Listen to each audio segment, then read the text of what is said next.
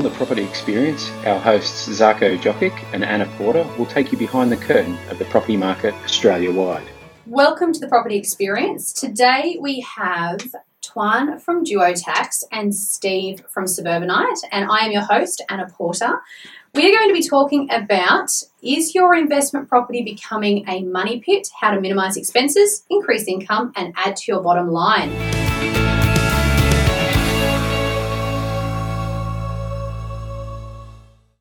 Welcome, Tuan. Thank you for joining us. Thanks for having us, Anna. I'm going to start with you. I want to know a little bit about your business and a little bit about Tuan, how you got into doing what you're doing and your background. Sure, more than happy to share that, Anna. So I guess for myself, it was a journey that started almost about 6 years ago now.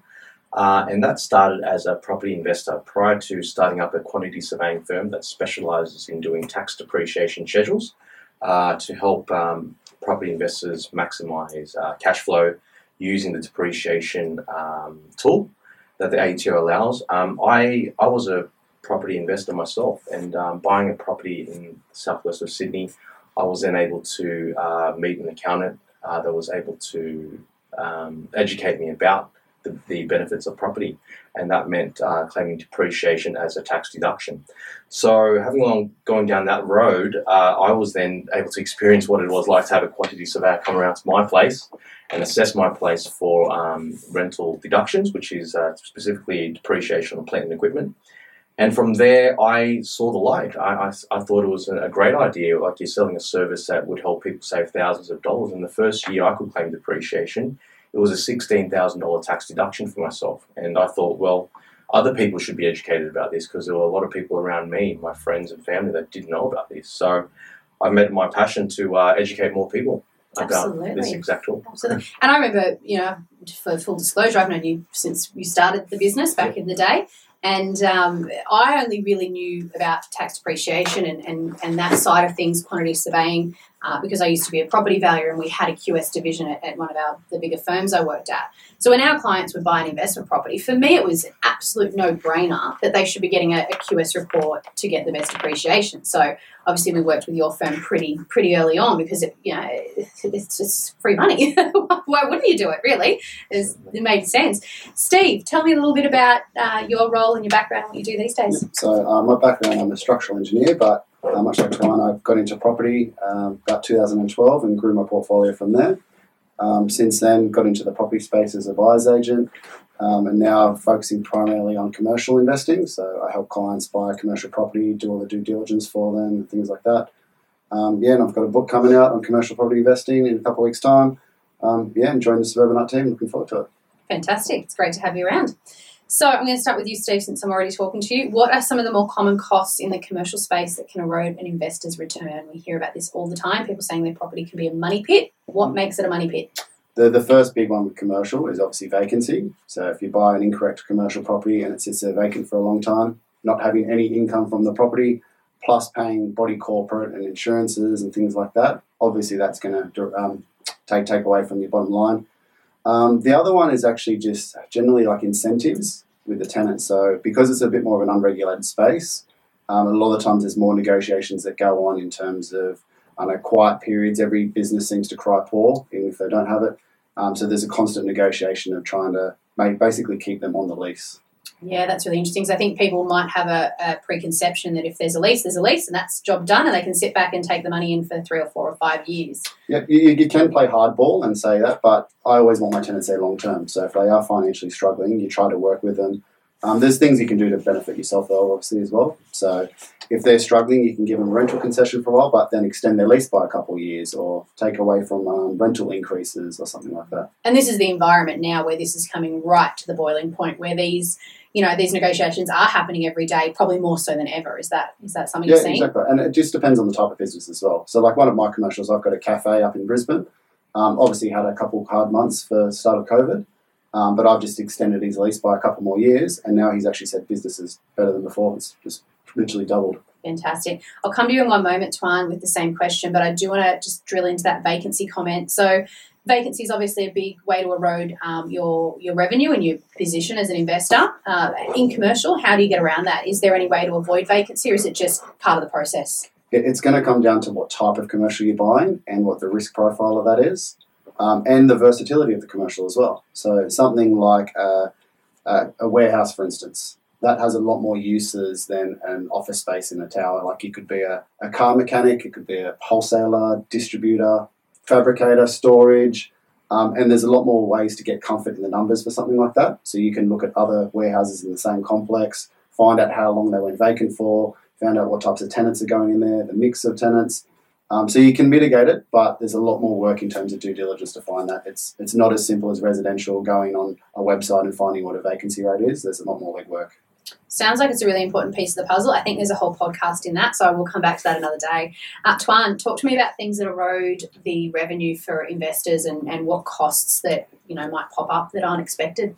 Yeah, I'm going to have to second Steve on that, because I personally know firsthand. We've moved out of an office recently to move into a bigger office, and that meant that the old office had to be tenanted. We had to find tenants, and that was vacant for over 6 months. So I know firsthand that when it comes to buying property, especially in commercial properties, that finding the right property at the right time is critical. For me, if I had to invest in that commercial type space, I'd be doing very similar stuff as well, and looking at for things like that would be more suitable to this time, and that might be places that are storage facilities and whatnot, very versatile type properties. A couple other things that I sort of mentioned, I think that my clients sort of come across termite infected spaces, places where they haven't been properly surveyed or inspected prior to inspection. I think the big one there that we see, it's a great point, is not even just prior to. You cannot have termites the day you buy it, but if you do nothing for 2 years, you can get termites. So that ongoing, we have our termite inspector come out annually and do ongoing maintenance quarterly with our properties. We are on the bush, but you can't just expect your tenant to ring in and say, I think we've got termites, because how are they going to know? And even if they see a sign, they're probably not going to either know what it is or bother reporting it to you, because if it doesn't affect them. Yeah, and it certainly becomes your problem. So definitely something to be proactive about, and pre-purchase, but also whilst owning the home. I think that's a really good point. The other point I think Steve has already mentioned is having a negatively geared property, especially in this time where job instability might be a thing, depending on the your industry you're in. That could really drive down the cost of owning a property. And so something to think about. And also structural integrity of a home.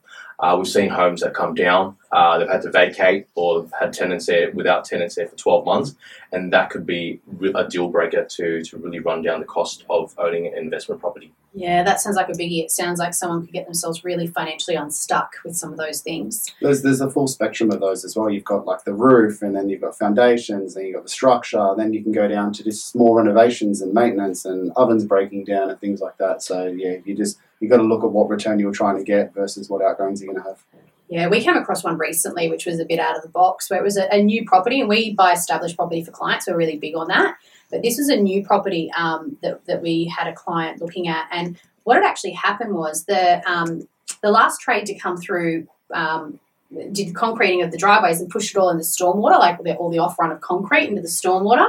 And, all the pest, plumbing, building inspections done prior, it wasn't until tenants moved in that the sewer started to back up, because all this concrete set, and when it was getting used, then the sewer started to fail and the stormwater failed, and it was a fairly significant expense to fix it. They were getting quotes around the $20,000 mark to actually fix this problem. And the builder didn't want to come to the party because it wasn't his trade. The owner of the property, who is the developer, got their own trade in at the end to do that last piece of work. So then it was a matter of, we had to work with this client to hunt down that tradesman, get that sorted so they didn't end up being significantly out of pocket. Mm. But that's some of the challenges with new builds, is you just don't know what you're getting until you're in it, until it has some wear and tear on it. Even new properties can have these challenges. So that's why we tend to steer well clear of them, to be honest.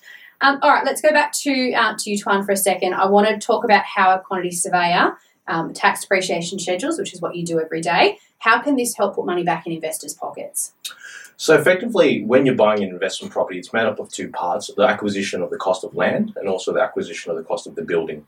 Now, within the building itself, we can break down the cost of that building into two assets, which is the plant and equipment and the building itself. Now, the ATO will let you claim on both aspects of the depreciation on both aspects, that's the building and also plant and equipment, being things like your oven, range hood, pieces of carpet, air conditioning, anything generally that's motorized can be claimed through depreciation. Now, the whole idea is for us to be able to claim as much as we can. So by pulling in things like your oven and range hood, these type of assets generally depreciate a lot faster than the building itself. The ATO will allow depreciation of a building over 40 years. Well, typically on an aircon or a piece of carpet, we could claim those over 7 to 12 years. So if we can pull in those type of assets in depreciation, we're generally going to accelerate the amount of depreciation and claim back. And that means, for example, if you've got a $100,000 building, we're claiming $2,500 tax deduction on the building itself per year. But then if you've got things like aircon, range hood, carpets, they might claim something like $4,000 to $5,000 in the first year alone. So all of a sudden, from $2,500 tax deduction, we've got now $6,000 to $7,000 tax deduction just by including in plant and equipment. So that's the benefit of having a tax depreciation schedule done. And how long do they last for? They do last for 40 years, and they're generated just once at the beginning of the life of the property. And roughly how much does that report cost? $550 generally. Yeah. Like I said, it's a no-brainer, right? It's a no-brainer. I want to drill into some changes, though, quickly in the legislation. So once upon a time, you could claim quite significantly on established property, and then there's some changes came through, and then there's a focus put on new property. Where does that sit now? If I buy a 10 or 15-year-old property, should I get a quantity surveyor's report done on it? The general rule with the 2017 budget legislation that changed the way we can depreciate is that anything that's second-hand, so that's plant and equipment that's second-hand, we can no longer claim depreciation on those assets unless we buy them brand new from a retailer and install them ourselves, or we do a major renovation. So if we do a major renovation on an old property, we can claim depreciation on all plant and equipment, even if it's not installed by us, but installed by a builder, or if it was installed by a previously owned property owner of the property. So that means if you've gone to a property, you bought up something that's substantially renovated, you can still claim all the depreciation. But if you've got a property that's existing, you do need a receipt to claim the depreciation on that brand new asset. So that's the biggest difference, but we do still need to get a quantity surveyor's report because the building itself is still depreciable as long as it's built after 1987. Right. So basically, if I'm an investor, if I own a property that was built after 1987, it's worth getting it done. If I've got a property that's been significantly renovated, even prior to me owning it, it's worth getting it done. Or if I add any new items, like I decide to update the bathroom or update the appliances in the kitchen, I can then start that again, that depreciation on those items. Yep. So that would be most people buying most properties, and obviously brand new properties certainly so. That's exactly right. Fantastic. So Steve, I'm going to throw to you. I want to find out your thoughts on ways that investors can increase their revenue or their financial position with investment properties when it comes to commercial. Commercial, that's probably another podcast as well. So increasing revenue streams can be done multiple ways with commercial. So firstly, what is a commercial? Is it a retail? Is it an office space? Is it industrial? They're all going to have value types adds. Are they a freestanding building? Then that's going to have different types of value adds. But some of the usual ones are like one of my properties. I've got a big car park out the back of it. So I actually rent 6 of the car parks out to commuters. And they give me $30 a week each. So that's a nice little increase in cash flow. There's things, just multiple income streams. So ATM machines. I've had clients where we put telecommunications on top of the building, advertising space. Getting multiple tenants. So you might have a large space where the current tenant's only using 50% of the space. You can actually sublet that out and get another income that way. So just trying to get multiple streams of income off the property. Similar to residential where you add a granny flat and do things like that. There's just a lot more versatility of things you can do with commercial properties. That's a really interesting one. I used to do a bit of work where we'd look at some valuation components of the telecommunication spaces, so valuing leases and valuing airspace rights and things like that. And they can add a fair bit of revenue. We've come across a number that, $20,000, $30,000 a year would be what they're paying for that roof space that effectively wasn't in use for anything else. Yeah. And obviously being a big telco, it's a fairly secure revenue stream. It's not someone you're battling to pay month by month. But airspace is an interesting one. So this is one that I've seen emerging more and more over the last few years where a number of companies are trading airspace rights, they're selling them, they're renting out airspace rights, even for floor space ratios. So if you've got airspace that's not used and you've actually got a higher floor space ratio you could utilise on your site but you don't want to redevelop it for whatever reason, you can actually sell or trade those airspace rights of the floor space ratios in some council areas, predominantly more Sydney Metro, maybe not the back of Taree, but Sydney Metro, you can trade that to a developer that can then sort of add that to their floor space ratio on their site. It does mean, however, you can't then go back and reuse it under that current scenario. But there are all sorts of things with signage and things you can do now with airspace. Is this an area that investors should really be looking into? Yeah, advertising space is kind of the flavour of the month. So everyone seems to be doing that and looking into that. You've got to make sure you get council permissions and things like that. But even in residential, you can do it. If you've seen houses on the highways, they've got the big billboard out the front of their house. So it's a nice little income stream, as long as it doesn't affect your tenant's business or even the value of the property if you're looking to sell or refinance, things like that. There's very good ways to make money. Absolutely. So thinking outside the box a bit. Tuan, what are your experiences with either your portfolio or what you've seen with clients in terms of tips on ways to increase revenue on investment properties? So for myself personally, I've got quite a diversified portfolio. Most of my properties are in Sydney based. It's diversified with commercial and residential. Most of my residential stuff is existing, stuff that's 10 to 20 years old. Generally, that manages my unforeseen maintenance costs that I have to incur, and it's not too old where I have to fix and have major renovations required because I just don't have the time for it. So that sort of suits my portfolio better. And then I've also got a couple of commercial properties, and the reason for that is that I guess it's a balancing act of cash flow. So I've always owned the properties that we tenant ourselves in our business through trust. So that makes us just a little bit more better for gearing in future. Once we vacate the property and rent it out, it gives us really good positive cash flow, and that's something that I myself look for, especially not having the time and availability to go into development. These are the sort of things that I'm trying to diversify myself into. Yeah, fantastic. Biggest challenges investors are facing for 2021. What are your thoughts on that? I think supply issues are the most. We have a lot of people that I think there's a lot of people out there that are ready to buy. But from my personal experience looking to buy, it's always a supply issue. And I think that's going to be the biggest challenge in 2021, finding good stock, people wanting to release good property out of the market for others to buy. So I think that's the biggest concern, but I think the confidence is there. Just a matter of finding the right people to put on the market and find the right buyers. Yeah, fantastic. Steve, what do you think the biggest challenges will be this year for investors? For commercial, office space is obviously going to struggle with the working from home routine now. So I think it's going to be a very big year for industrial, but not so great for retail and office space just from COVID, and that'll flow on for a couple of years. And then different locations, I think, are going to struggle. So CBD locations where, much like Tuan said, like there's going to be an oversupply of certain stock, that's going to keep prices down. So that negative sentiment gets transferred into other markets as well. So it may affect different regions, even though they're not struggling.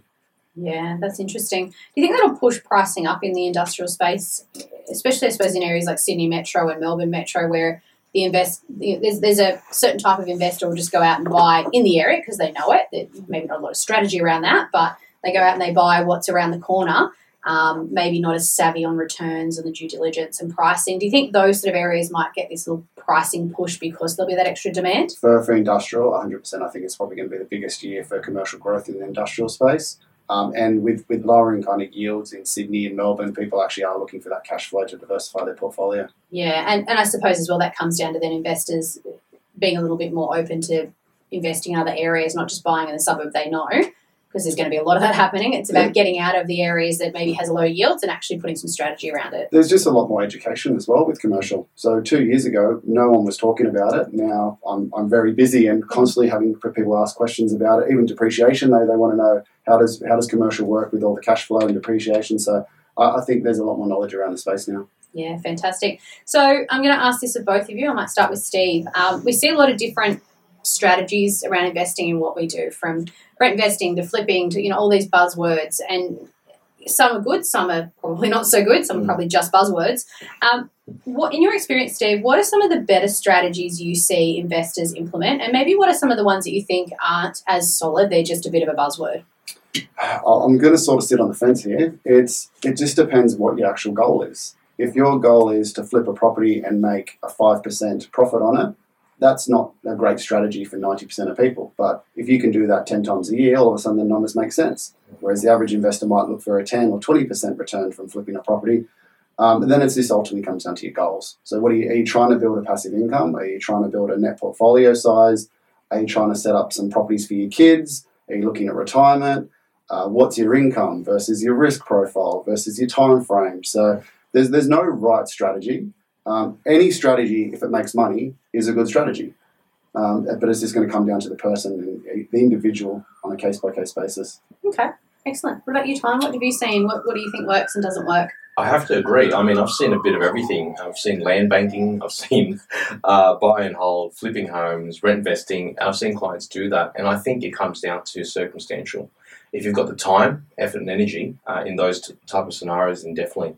But for most of the people that I sort of work with, I think clientele-based, rent vesting is a very common one, something that people are most comfortable with. They want to live in a place where they can't afford, but can't afford to buy, and then spread their portfolio elsewhere. And talking to people like Anna, where there are places to buy that are affordable and have real potential for growth, rather than buying in local areas that you're comfortable with. I think people are becoming more educated about that now, and I think I'm finding our database alone, people are shifting away from buying locally. They're buying in places that they're not really comfortable with, and that's a great thing, because it's there's obviously more reward moving outside of those areas you're comfortable with. Yeah, well, I heard some data this morning that Domain have just put out around rents in Sydney are down at 2013 levels. So that means effectively you can rent fairly cheaply in the scheme of things if you're paying back what we're paying in 2013, and then go out and put your money to work somewhere where it's going to work better for you. Definitely. And it's becoming more of a norm to buy interstate and in different regions now as well. Like most young people now, they're not just buying Sydney and sitting on it for 20, 30 years. There's some education out there. There's no excuse to not look elsewhere, because there's people that can help you and plenty of stuff online you can research. Yeah, absolutely. All right, I think that's that does us for today. It's been great having you, Tuan. Thank you for joining us. Thank you, Anna. Thank you, Steve. And that's another episode of The Property Experience. We hope that you enjoyed it and got some great information out of it. We'll be back soon. Bye for now. Thank you for joining us on another episode of The Property Experience. Stay tuned for more great content.